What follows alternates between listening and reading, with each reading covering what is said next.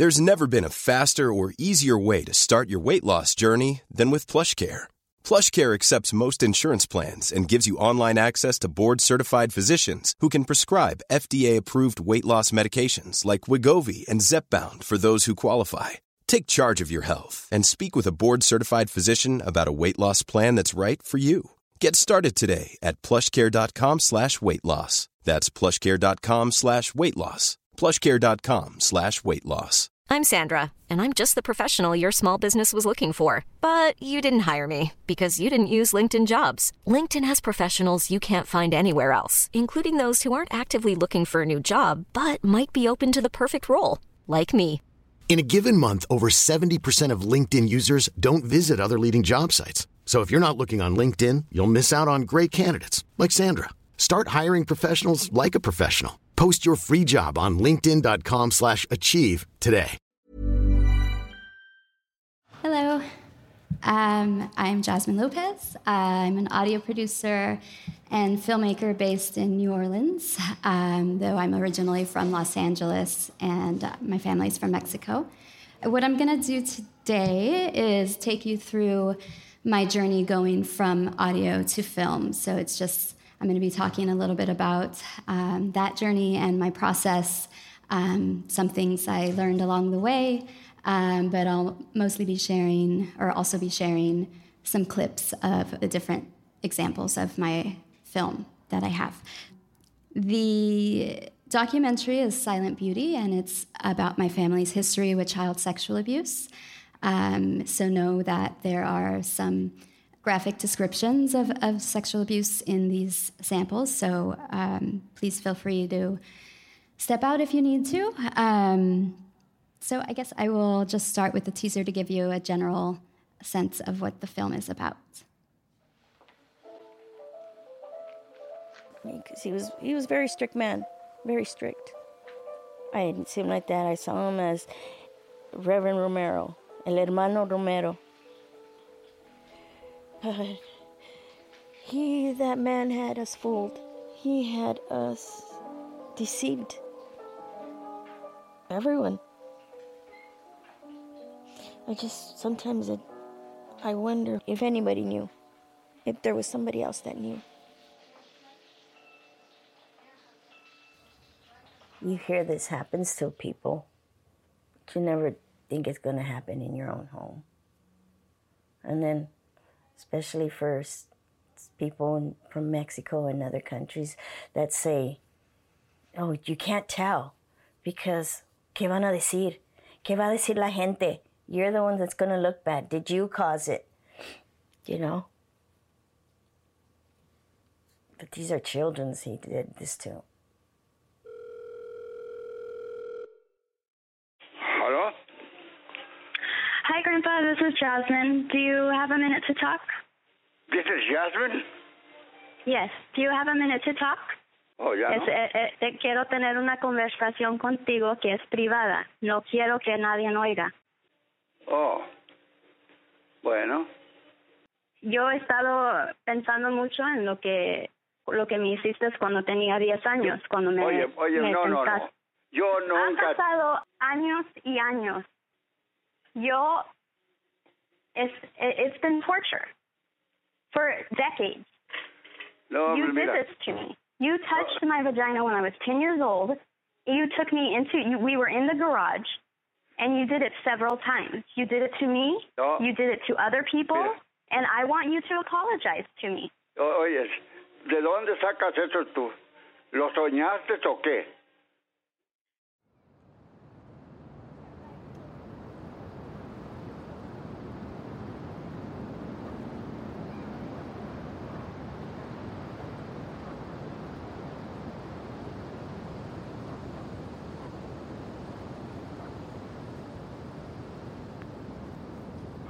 Really what gave me the courage to address all of this and to confront him is because I just could not stand the thought of that happening to Amelia.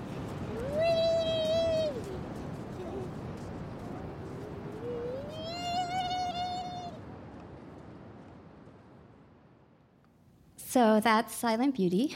I got into audio in 2011, and when this started to happen, Amelia was born in 2014, and I'm sorry, 2013, and I saw a photo of her with my grandfather. As you know, she was a baby. My sister had taken her to go see the grandparents, and that was just it for me. Like, I just decided that I needed to tell my family what happened to me. I needed to confront him and, just take the necessary steps to start to talk about this. But of course, he denied everything, and my uncles decided to support him. And so in 2015, I reported it because he had access to children. He was also a Baptist minister, and my uncles would still take their children over to his place. And so an investigation was opened in 2015, and that's the phone call that you hear. So at that point, I was still in audio. I had started to record phone calls with my cousins that were survivors as well. I found out that he had abused other people. And so with their permission, we recorded a lot of our conversations, and it was just kind of us processing. And, I hadn't thought of making this a project until the next year when I pitched it at a film festival in 2016. I decided I wanted to be a filmmaker, and I decided I needed to start with my own story. And it just kind of took me on this crazy journey since then. The film has received so much support. I have received so much support from friends and people that I meet, different organizations. We are nearly fully funded, and it's super exciting.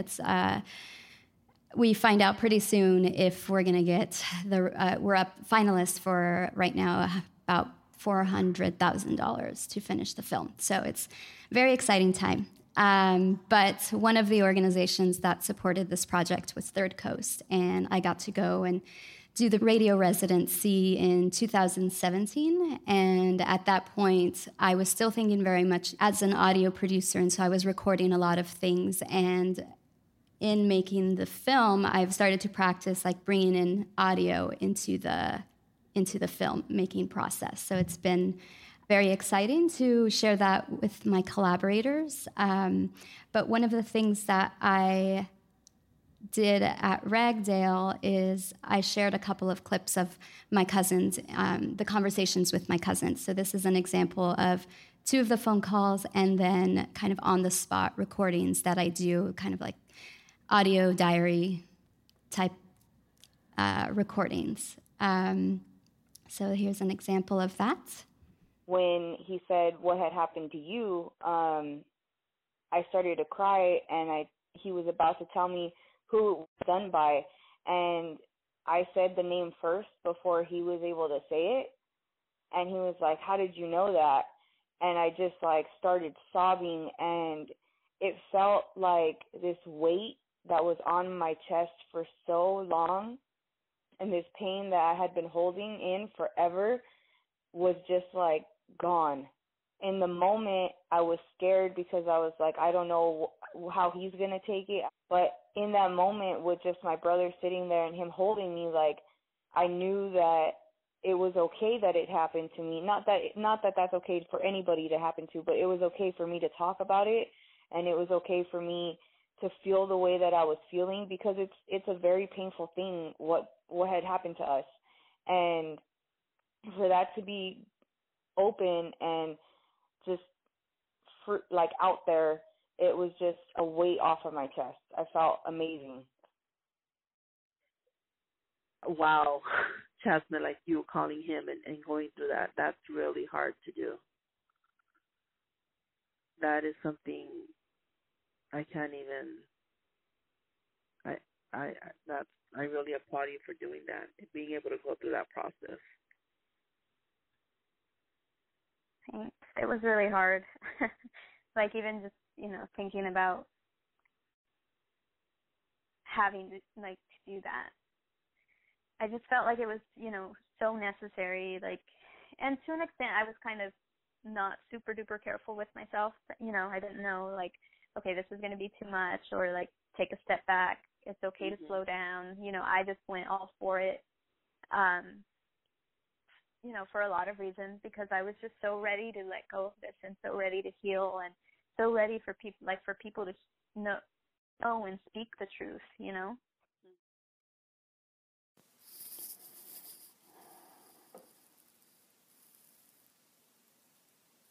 I just received 2 text messages from family.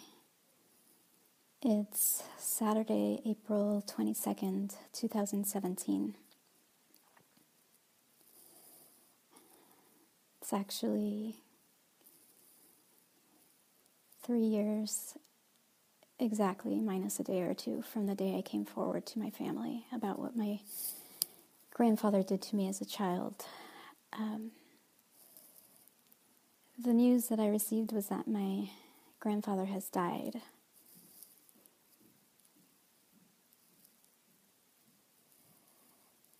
I immediately felt tension come over my body, like my sort of abdominal region tightened up the second I read the words. I'm trembling slightly.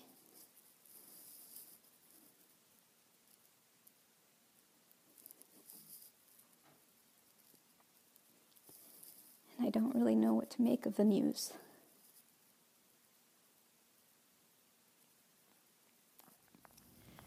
So, a lot of my process, like my emotional experience, I try to bring into the film. One example is what we're doing right now. When I'm saying we're, is I have an editor and a director of photography that I'm working with. We have a really small team, but it's a really strong team, and they've become really great friends of mine and super supportive in this process. But one of the things that we're doing is we're taking, my experience in this and applying it to the film, and like acts 1, 2, and 3 are sort of the way I've experienced all of this. So like first there was a lot of darkness and anxiety and, sort of this cloudiness, and I didn't really know myself. I didn't know my experience, and so that's sort of what you get with Act 1. And then in the Act 2 is, we're getting to a place where we're discovering things, and then Act 3 is more this healing space. And so one of the things that I learned is that documentary filmmaking takes a really long time. As an audio producer, I'm used to like turning stories around right away. Like I think the longest I spent on a documentary, audio documentary, was 3 months. And it's taken from making the decision to completing the film, which is going to be in a year, it's going to be 5 years. So it's a super long process. I mean, obviously it's not always like that, but it was something that was very surprising to me and something that I wanted to share because, it was kind of a big lesson to learn. A lot of times I became very frustrated, and, I just had to be very patient with myself and also the project. So another thing that I learned is that people, our background in audio is a huge, huge strength to bring to filmmaking, because a lot of times filmmakers don't have that training, and so they're not thinking about sound. Like that's secondary.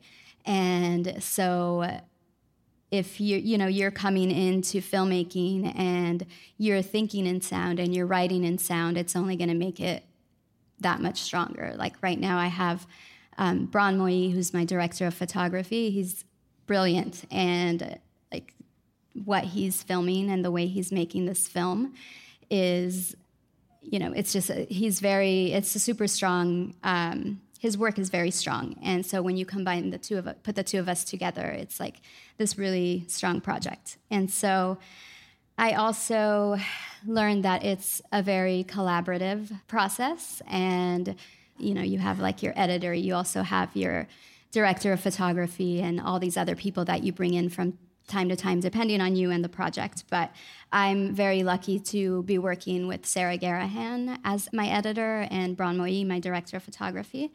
And so Sarah did me the really big favor of putting together a little video clip to talk about the project from her perspective.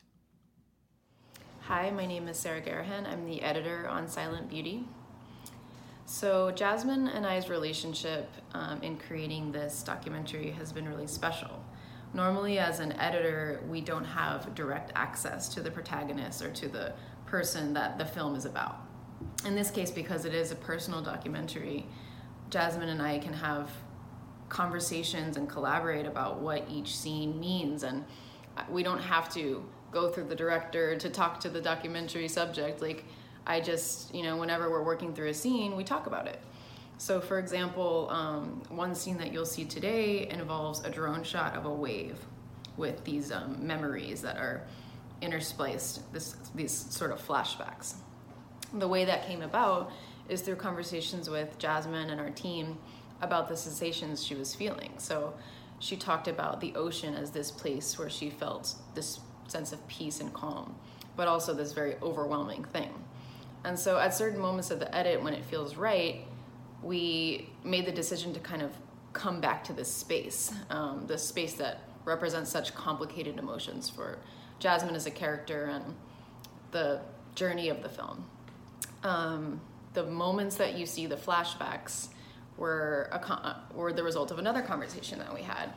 Jasmine described a lot of her childhood memories as a mix of dark and light, these moments of extreme joy, this lightness, and these very painful moments, this darkness. And so what we did was we went into the bed of footage and started picking out these moments that represented both of those themes, both the darkness and the light. So this scene, as it stands in the film right now, could very well change in the next year, represents this relationship that we're going to see throughout the hour of the film. And I hope that was helpful. Thank you so much for listening. So Sarah does this really amazing thing. I love her so much. I didn't know she was doing this, but she would take notes on different things that I would say. Like if we were just having a conversation and having drinks and I'm talking about, how yesterday maybe I felt a certain way because of something that I was writing, or it was challenging for me to write something. And another example is I treated myself to a retreat this summer, and I did a lot of writing and a lot of reading, and I would reach out to Sarah because we're friends, and so I would share different things about my process and my feelings. And next thing I know, Sarah has this document of over the last 3 months of everything that I've been experiencing, and she's bringing that into the film. And the scene about the wave is a really great example of our collaboration and how exciting it is, because Braun decided to, because the ocean is this very special place for me, but it's also comes into my dreams a lot, and Braun knows this, and so he filmed with his drone, he filmed some waves, and then Sarah brought the waves into a scene. And when I saw that, we played that back. In my head, as an audio producer, I was narrating. And so then we decided to bring that narration into the film afterwards. So it's really, really fun. What's really crazy is I just started working with Sarah in July, and we already have acts 1 and 2. I mean, obviously we have to do a lot of work and clean it up a little bit, but we're getting there, and pretty quickly. But one thing that I didn't share is that when you see the Super 8 footage, you're actually hearing sounds that my grandmother recorded of our house when I was a child. And it's really interesting because a friend of mine pointed that out, I think 10 years ago when I started to go into audio and had a really strong interest in audio. And she's I was telling her about what my grandma used to do and how she would just put the tape recorder in the middle of the living room and record the sounds of the house. And she's like, Jasmine, that's why you're an audio producer. Your grandma was your mentor. So it's those sounds come in and out of the film as well.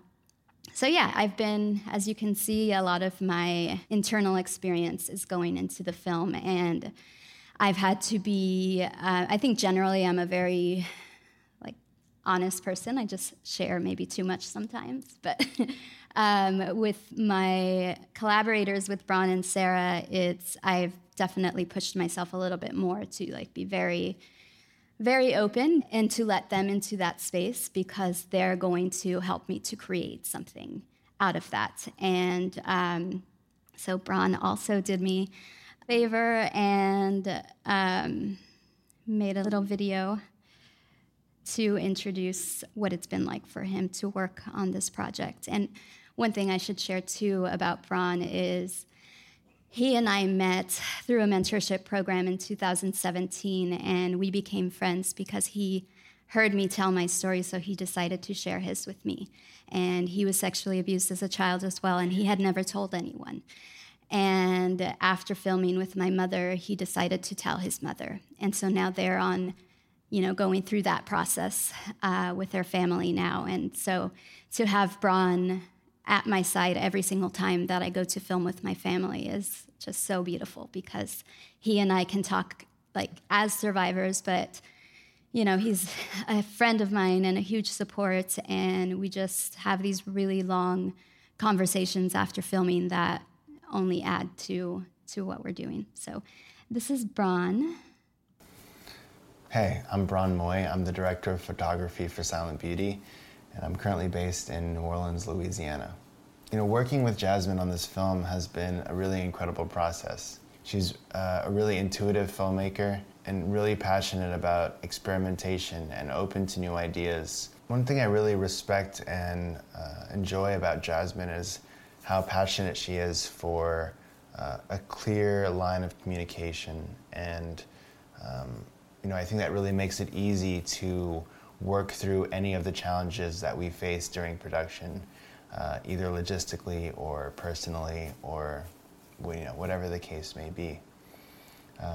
One of the challenging things I think I've experienced is, really kind of more of a personal one, which is stepping outside of my comfort zone in the moments where Jasmine can't really be behind the camera, but has to be in front of it, which is a lot of the time.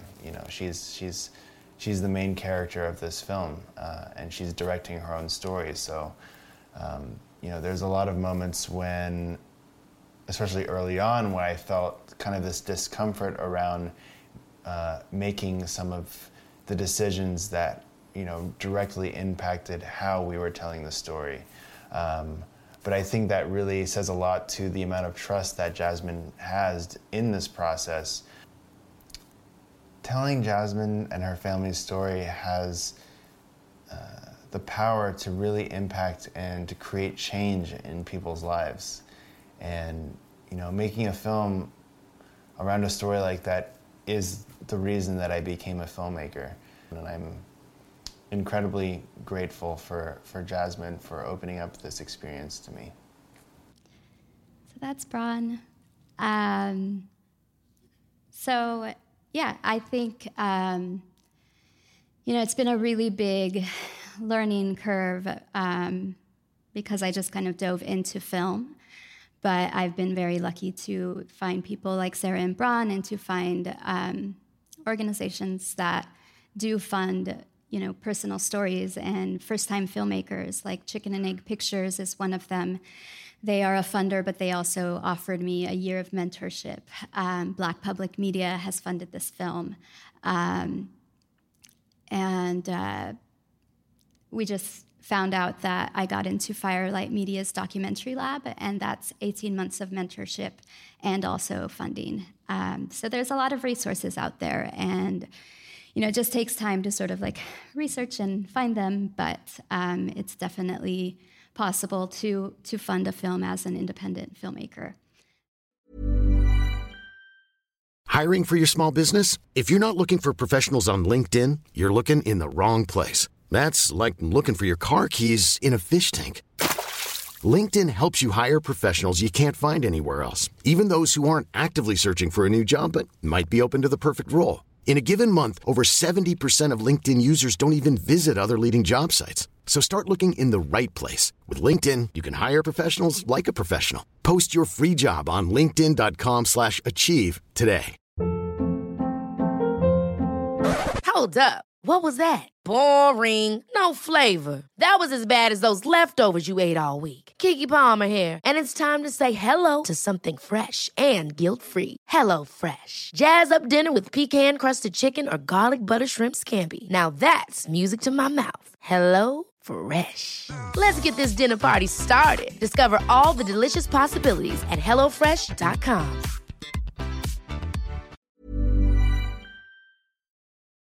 So yeah, I think I'm just gonna open it up to questions. So if you have any questions about going into filmmaking or collaborating with other people in this way, or anything, please ask. Hello, thank you very much. It was also really beautifully filmed. So I was a radio producer and I collaborate with a filmmaker as well. One of my biggest challenges is adapt my writing. So this is maybe a technical question. Did you find another way to write when you also work with image? And did you find other challenges when combining audio skills with film? So the writing it's been interesting to work with Sarah because she will point out to me like when there are gaps where you do need to hear my voice. And so sometimes she will send me prompts like, write about your uncles, for example, and I will just write the way I write for radio. So that's sort of been my approach. But then there's that example of the wave scene where it was actually me watching that scene without sound. And in my head, I was, thinking this, and I just immediately wrote it down and applied it to the film.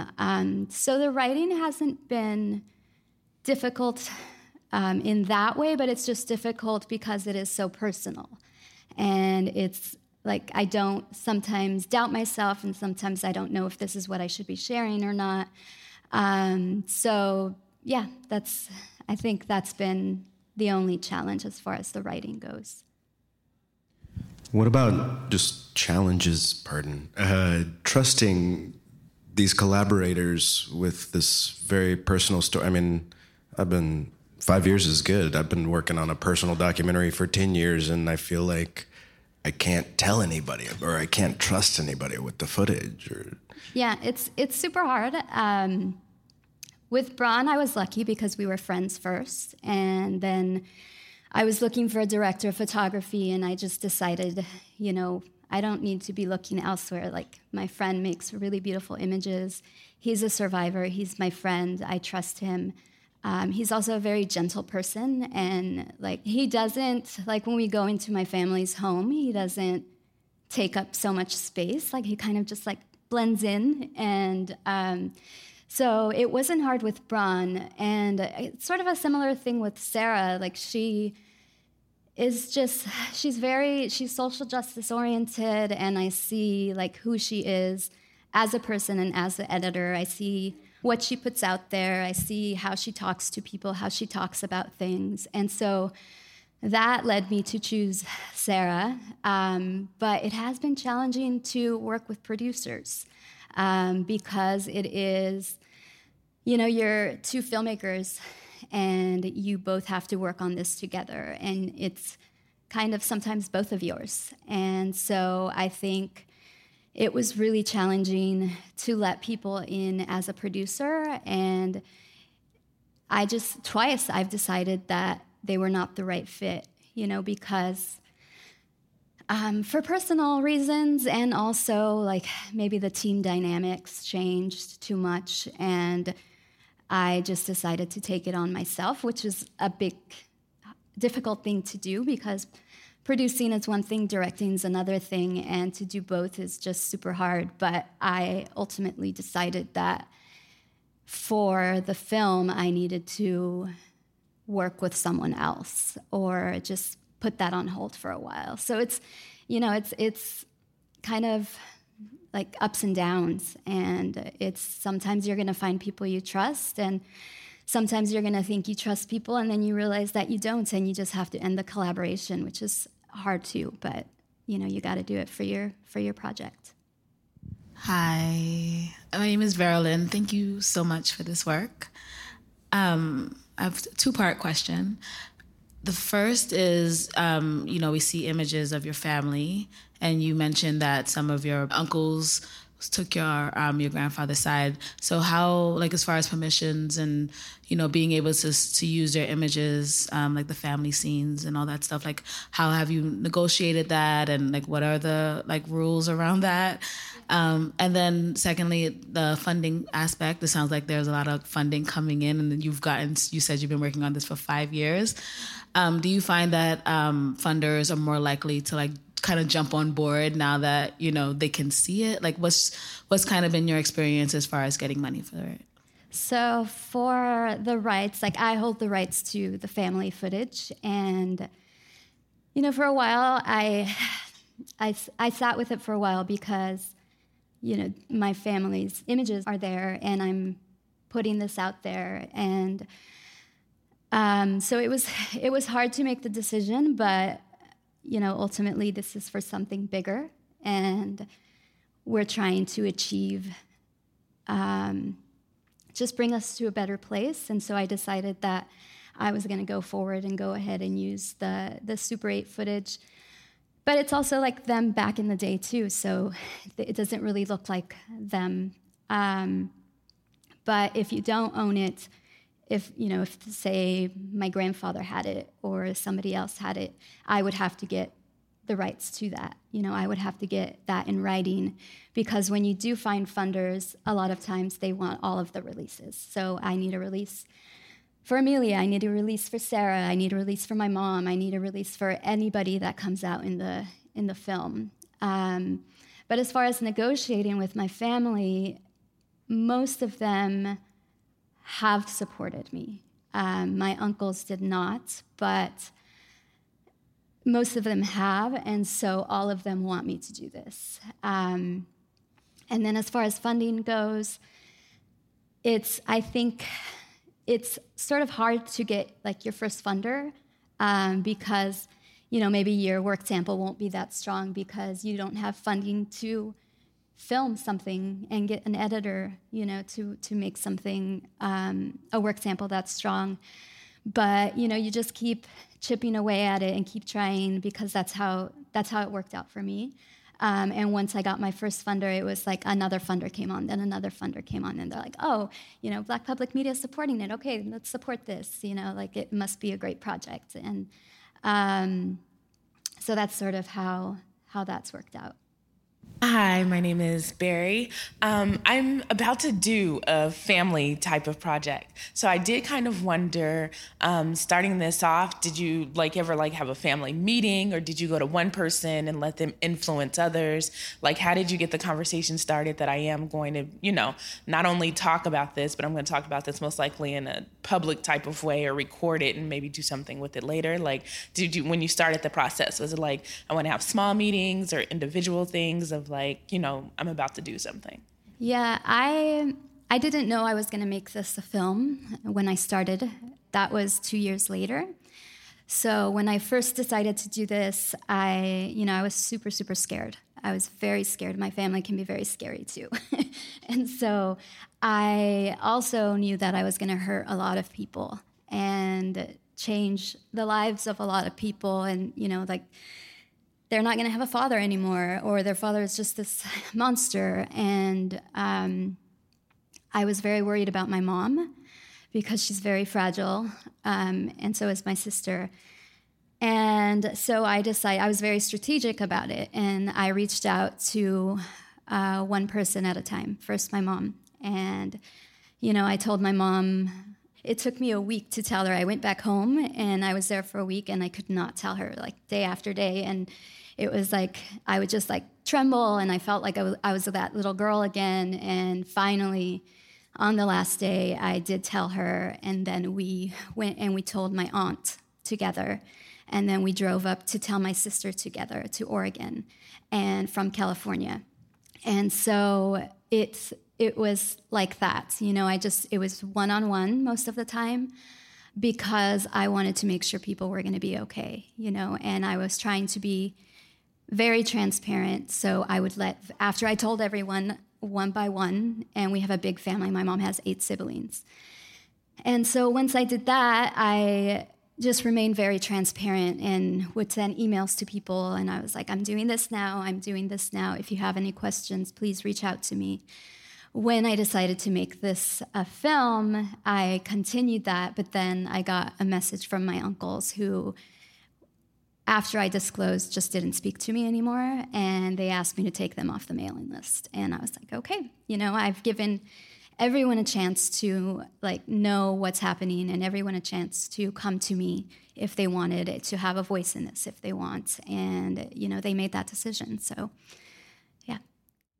How would you compare process-wise interviewing for film and interviewing for audio?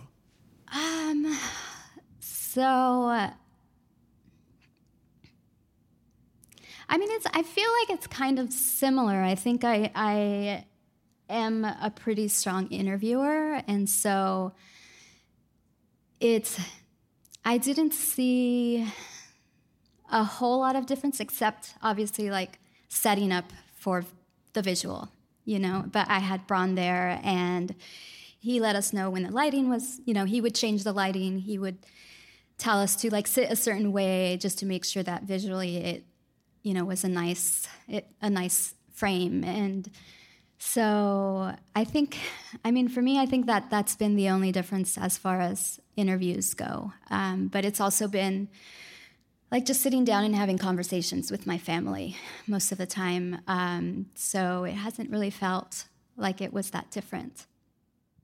Hey, I have a question about story structure. My partner, who comes from a visual arts background, is in the early stages of embarking on a very personal family documentary. And me coming from the audio world, I'm trying to figure out how I can be helpful to him. Did you feel like as an audio producer, you had certain impulses to lay out the story in a certain way that don't make as much sense for video? And how are you managing that with the people on your team who know that better? So I struggled with structure for a long time. I only figured it out in July. And because it was my story and I was so wrapped up in it that I didn't really know what would make the most sense. But when I contracted Sarah, we decided to come together. She's based in Los Angeles. Bron is in New Orleans. And we came together with a producer that we had at the time. And we just started to lay out each person's character arc. And then, and just having a lot of conversations with them, they would pull things that, they thought would move the story forward. And, we all decided on it. But they were really helpful in that process because it was so hard for me to, figure out, where do we start? Where do we end? What is this? And so it was just a lot of those meetings and those conversations that finally got us to figure out, this is the structure that we're going with. This is the approach that we're taking. So it was, it wasn't just my own decisions. It was also Sarah and Pilar, who was a producer, that helped to bring this structure together. Hey, can you tell us a little bit more about when was the moment that you decided as an audio producer that audio was just not enough to tell this story and that you needed video, and why? How was that thought process basically? Yeah, so I had it was going to be a radio piece first, and then also I was going to make separately a short, a 10-minute poetic piece using my family's Super 8 archive. And so that's how I was approaching this project. And, it seemed very manageable, but then, the story grew so much. And I realized there were so many other people that were abused by my grandfather, and so there was a possibility to bring in so many characters. But then I was also thinking, about impact and, reaching audiences. And as the story grew, and then I realized, this is a longer film. This is something bigger. And I think I need to just, go big because I want to reach as many people as I possibly can. So really that's that was one of the main reasons that I decided to go with film, because you reach so many people. Hi, thank you for this film. I'm wondering, what steps did you take to take care of yourself, your family, and even your DP as they had to deal with all these hard memories and feelings? Yeah. So I have a therapist, and I've had a therapist for the past 5 years that I try to go to every week because I know that I need to process this. And I know that I can't always process this with Bron. It's very heavy, and, it's a very emotional thing, and sometimes I can't put this on my team because they're already in it. They're already thinking about it every day.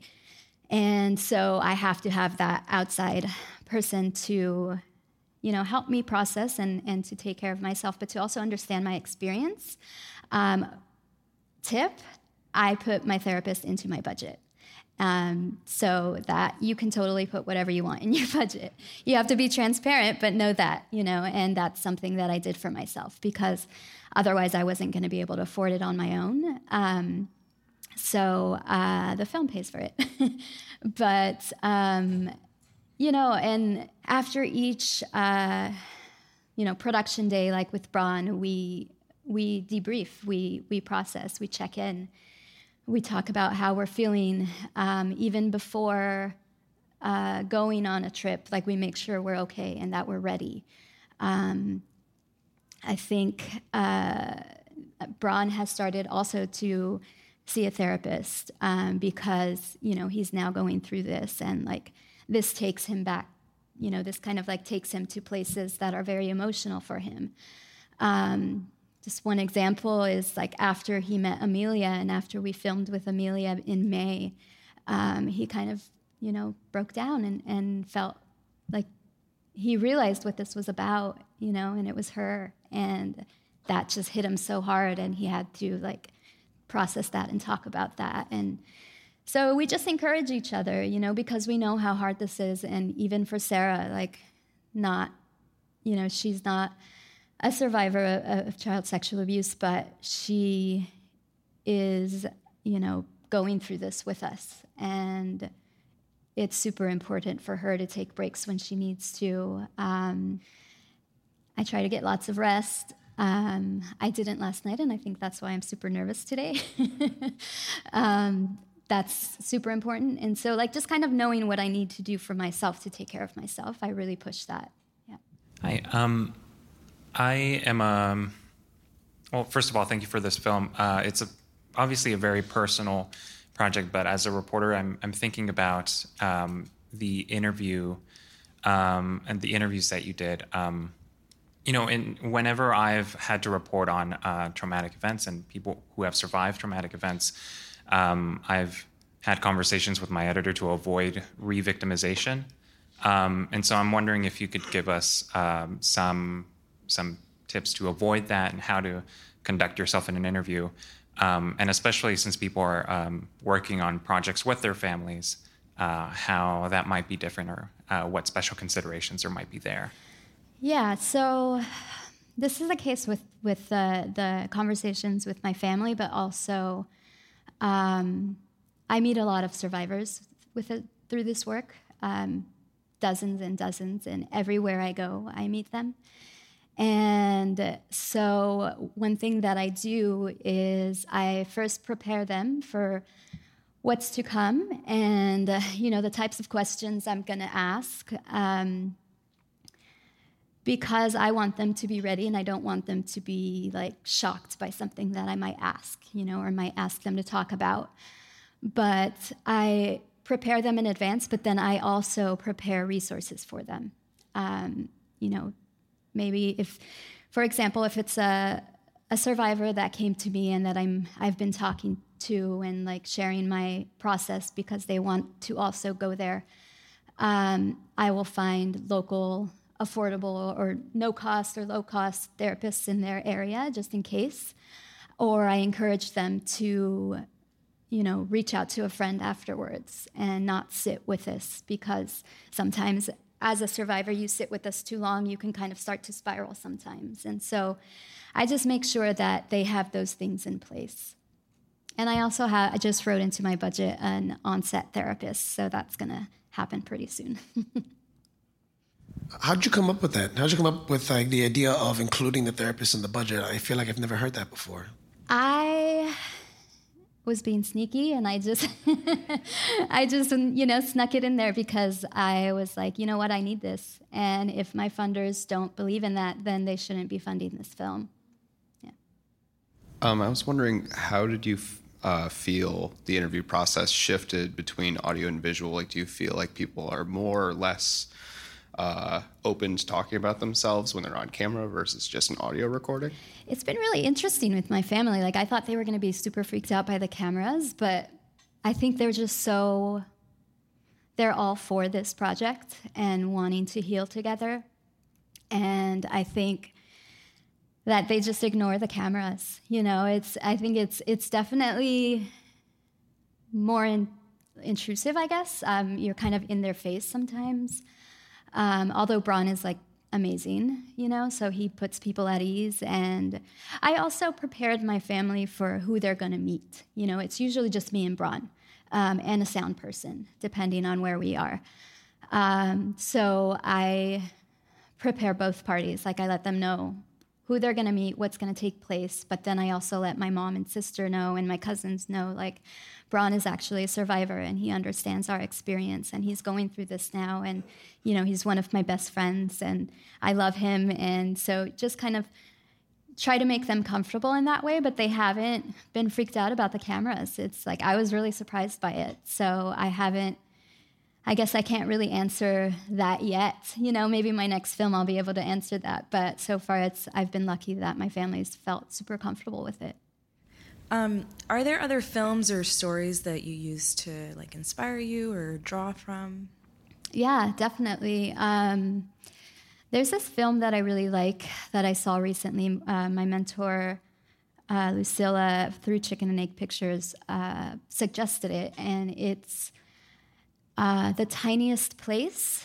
And I'm forgetting the filmmaker's name and I feel awful, but she is interviewing people about a war that took place in her country, but the visuals that she uses aren't directly connected to what the people are talking about. And it's just really beautiful the way she does that and the way she interviews people and how, very open and honest they are, I think is really beautiful. And so that was definitely a film that inspired me. As far as the experimental goes, I'm very inspired by one of my friends, Rita Piffer, and she's based in Brazil, and she makes experimental short films. And I've just always been enamored with her and her work, and it's, her approach to the experimental is fascinating to me, and so I draw inspiration from that. The Stories We Tell is a really good film that uses a lot of archival footage and also reenactments. So that's really interesting. But sometimes I pull ideas from, different things, TV shows and like just different techniques. And so I'm like always now, I don't think I was always this way, but now I kind of, anytime I watch anything, like I feel like I can take little bits of inspiration or little things that I'm like, oh, that's cool, I'm going to try that, and then I try that, it could work or it doesn't work. So yeah. Hi. I was really struck by the phone call with your grandfather and just speaking about being nervous, like trying to imagine what that must have been like to prepare yourself for that and what you were expecting or hoping for when you went into it and how you sort of went about getting yourself ready for that. And also, like, if you had thought at all about different directions the project could have taken depending on what happened in that phone call, because it seemed like a really pivotal moment for you personally, but also for this story. Yeah, it was a really hard call to make. And it was actually part of the investigation. So the reason it was recorded, because I didn't actually record my family until maybe a year or two after I told them, because I didn't want to betray them. I wanted them to know they were safe sharing things with me. And so there weren't recordings of my family. A lot of my recordings, because I would do a lot of like audio diary type stuff. But, it was very scary because I grew up, I learned to respect that person. And he was a Baptist minister. He was the leader of our family. And so you do not speak to him that way at all. And so even as an adult, like I was just trembling when I had to do it, but I knew why I had to do it. It wasn't for me, really. It was for the children, that in our family and maybe other families. And so I just did it. That was probably too much for me to take on. Now that looking back at it, I think it was really fast. It was a year after I told my family. And it was very scary for me. But, I don't regret doing it because it just showed me who he was, because as a survivor, what I did is I separated the two, the good person and the bad person. And that's how I was able to move forward, like I just pretended this bad person wasn't there, and then after some time, my memory sort of like clouded it up, was it real? Did that really happen? And it wasn't until I started to revisit it again that, I was like, oh, yes, that's real. But it allowed me to see who he was and to kind of finally say, okay, I'm done with you. You are a monster, and I don't owe you any sort of respect. I don't owe you any sort of space in this situation. And then as far as like different directions, what's really crazy is a year after he died, which was almost 2 years ago, I found out that he had written his life story and he gave it to my mom for safekeeping. And my mom was just like, oh, I just found this. Do you want it? And I was like, are you crazy? Yes, I want it. I want to see what he has to say. Like, I'm actually very curious about this person, like, who was he? Because I feel like I didn't know him, even though he was like a father to me. And page 1 and 2, he tells his story of how he was sexually abused by a priest when he was a child. And that gave me so much. Like, that just really turned the whole story around for me. And we bring that into the film. We have some reenactments, not of the abuse, but like just his writing. And we bring that in. And it's not to give him voice or to forgive him for what he did, because I don't.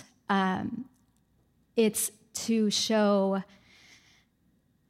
encourage some empathy, but to also show and talk more about where this comes from. That there was a child that was abused and left alone.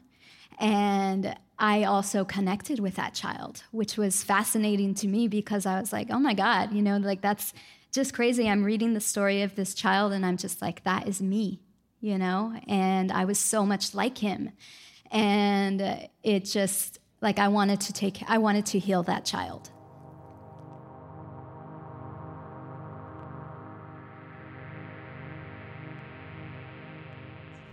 So I had a question about transitioning from audio to video, because it seems like that there are a lot of parallels, but there's differences too, because I know audio, like, you really can't have long kind of gaps of silence or ambient sound, and just the storytelling structure transition, because it seems like when you're doing like an audio story, there's a lot of narrative or interviews, and it seems like with this there's a lot of space, a lot of like breathing room, and I guess just kind of that transition that you had to go through from audio storytelling to video visual storytelling. The space was done intentionally. I think we all deserve a little breathing room when we're watching this, but also there was a lot of reflection in my experience, and we purposely create a lot of space in the film for that reason.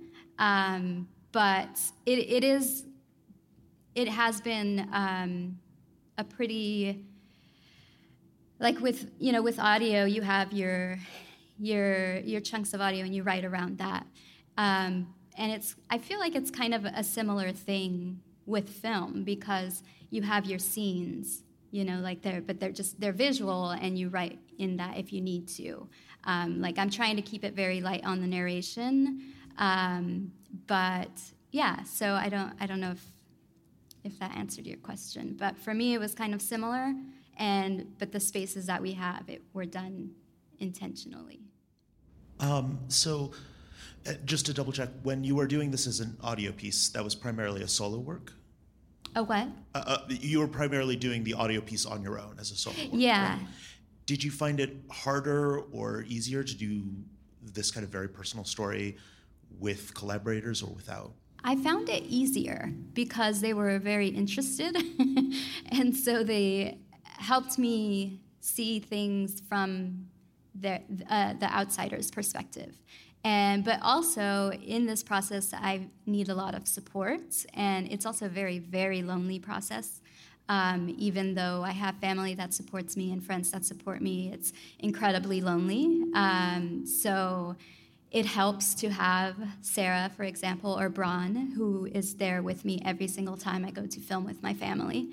And he's also a survivor himself, and he's become sort of like my brother in this process, because he came to me first and told me that he had been sexually abused as a child. And so we became friends because of that. And then almost a year later, I invited him to be my director of photography. And in filming with my family, he decided to tell his family.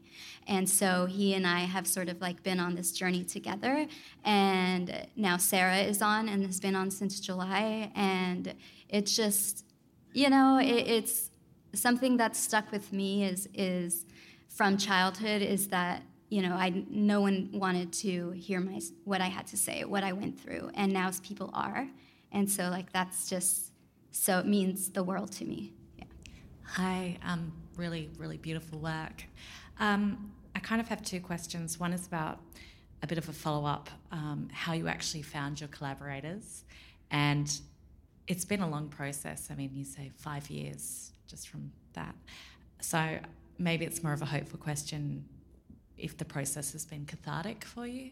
So in finding my collaborators, it's like I shared, the way I found Bron was it just so happened that we were in the same mentorship program. And I'm later going to tweet out some resources because I did want to share that too, but we ran out of time. But film festivals have mentorship programs and also pitch competitions, and I met Bron at this New Orleans Film Festival through this mentorship program. We became friends. Then I became familiar with his work. It's beautiful, and invited him on. And it needed to be people that I really, really trusted. And I think it always has to be when you're directing a project. But, especially for this very personal project where I'm taking people into my family's home and taking so much from them, or pulling so much from them. And so that's how I met Bron. And then with Sarah, Sarah was, somebody introduced me to Sarah. I was actually going to work with another editor whose family was going through a very, very similar thing, and she ended up taking a full-time job, and she was very sad about it, but she had to, and she did the research for me and said, I think this person would be really good. Sarah's very social justice oriented, and she's just a lovely person and a brilliant editor, and so that's how I found Sarah. But I think different programs where you maybe pitch your project, or if you go into like a mentorship program, like right now I'm part of Chicken and Egg Pictures, and their accelerator lab, and you go in with a cohort, and so I've found people that way. Hi, thank you so much for sharing it. From like a filmmaking perspective, I feel like so much of the conventional way to do things is to cut the picture and then move on to the sound, because it's such an exacting and complicated process. So for you as a person from a sound perspective, how do you kind of manage?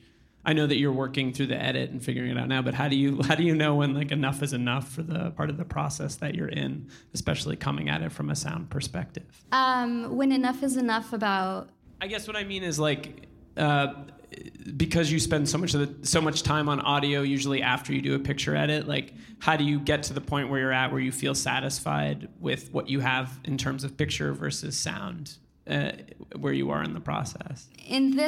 With this project, I think I'm lucky in the sense that I have Braun, who is, super, super experienced director of photography, cinematographer. So visually, he kind of knows, like, if I miss something, he's there to sort of pick that up, and and then I'll do the same with audio, or I'll think like, in this moment, this is where I go to a place of reflection, and I think we need to hear this or that. So it's really awesome that the two of us have these strengths and we've come together, and so that's happening kind of as we're moving along. And so it's not a matter of, just, letting the audio go or letting, visuals go. Does that make sense? Thank you for sharing your story. I appreciate it. We all appreciate it. I wanted to know what has been your role as far as production. I just actually this year at our station KLW where I work, we took a piece I did and turned it into a documentary short.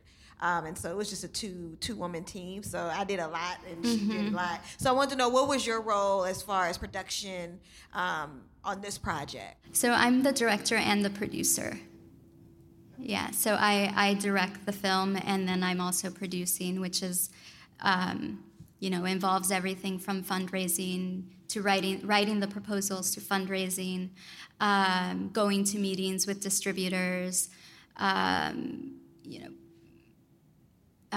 There's a lot. There's so much when it comes to producing, but I'm learning, have been learning as I go, and that might be why it's also taken this long, although it does take long to make documentaries, but it's been a huge learning curve for me, but I'm taking those two roles. And I've actually had two producers come on and had to make the decision that it wasn't a right fit, even though I really, really needed the help.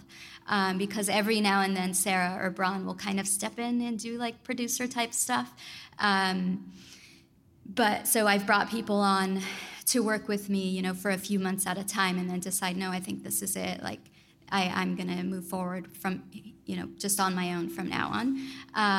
But it's a decision that I felt most comfortable with because this is like, my baby, and I need to be 100% sure that the people coming on are the right fit. Since you said this has been a really long process of working on this film, what was it like in deciding when you were finished? Like, I feel like since this is such an evolving story, was it challenging for you to reach an ending point? Yeah, and there were points where I wasn't sure when that was going to happen. There were points where I was super frustrated and tired and, just exhausted by everything, by, learning how to be a filmmaker, learning how to produce and direct, and learning about the film industry, trying to figure out where funding comes from. But I don't know. I mean, I've just had to keep going with it. I had no choice but to keep going with it because this was my life, and this is my family. And we are trying to work towards, a better way of living for our children. And so it was just a matter of going until finally in I think it was like 2017 is when, the end of 2017 is when I found that book that my grandfather had written, and that really turned it around for me, and I think made this a stronger story. And so that's when I started to say, okay, these are the pieces, these are the people we're working with. But even after that, there were times where I had a cousin who was main character in the film, decided for her own reasons that she didn't want to be in the film anymore. And so it's just, following that evolution. And then finally I realized this spring, this is about me, my mom, and my sister, and this is about Amelia and how really Amelia saved me, she's completely, my life is transformed because of this little girl. Hi. You brought up how you used tape that as you put it to the person that you were interviewing, your grandfather, was a private conversation. Obviously, it was in a very different and urgent circumstance than I think a lot of people recording tape, including with people that have hurt them. But like, how do you in general approach, I have this tape that the person who said all these horribly abusive, disgusting things to me, they don't know I have the tape. I have the legal right to at least have the recording of that tape. How do you decide if you can use that in a story? Well, I think, I think that's sort of a different situation, but because I had, are you referring to my grandfather's recordings? Or Yeah, where it's like in some way the party that you're talking to doesn't know some stipulation of the recording or how you will use it, and then it's still necessary that you showcase that because it's the meat of it. Well, in this instance, he had died. So it was recorded, and I had this. I'm sorry, I didn't have it. I actually, the detective that led the investigation, and I decided to report it because there were children involved, and there were family members that supported him, even though I told them what he did, and they would still take their children to his home. And so I felt I needed to take and he was a Baptist minister, and so I felt I needed to take this step so that maybe he wouldn't be allowed to be around children. And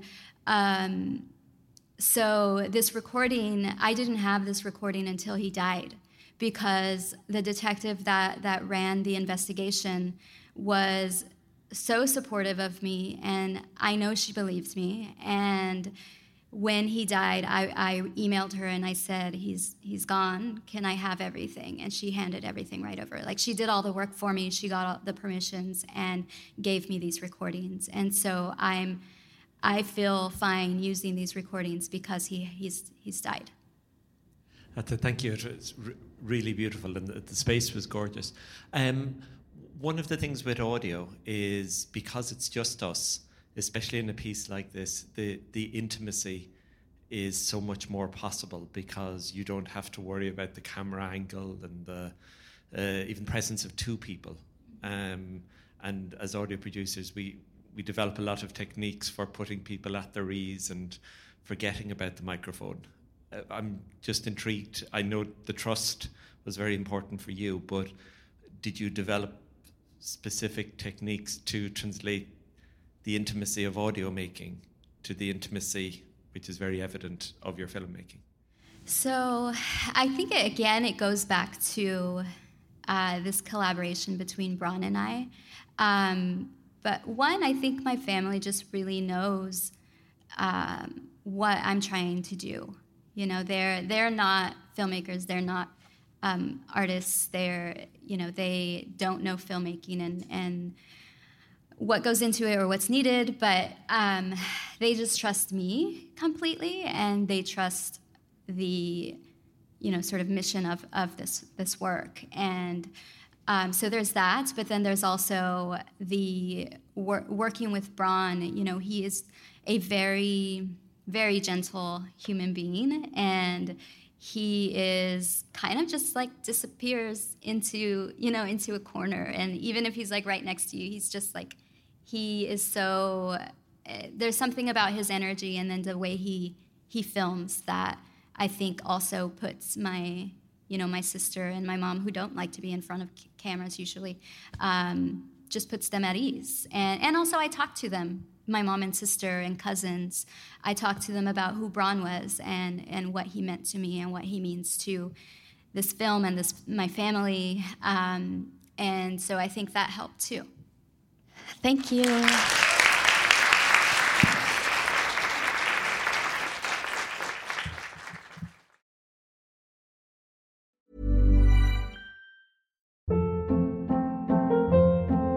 Hold up. What was that? Boring. No flavor. That was as bad as those leftovers you ate all week. Keke Palmer here, and it's time to say hello to something fresh and guilt-free. HelloFresh. Jazz up dinner with pecan-crusted chicken or garlic butter shrimp scampi. Now that's music to my mouth. Hello Fresh. Let's get this dinner party started. Discover all the delicious possibilities at HelloFresh.com. When you make decisions for your company, you look for the no-brainers. And if you have a lot of mailing to do, Stamps.com is the ultimate no-brainer. It streamlines your processes to make your business more efficient, which makes you less busy. Mail checks, invoices, legal documents, and everything you need to keep your business running with Stamps.com. Seamlessly connect with every major marketplace and shopping cart. Schedule package pickups and see your cheapest and fastest shipping options from different carriers, with rates up to 89% off USPS and UPS rates. And with the Stamps.com mobile app, you can take care of mailing and shipping wherever you are. Make the same no-brainer decision as over 1 million other businesses with Stamps.com. Sign up with code PROGRAM for a 4-week trial, plus free postage and a free digital scale. No long-term commitments or contracts. That's Stamps.com. Code PROGRAM.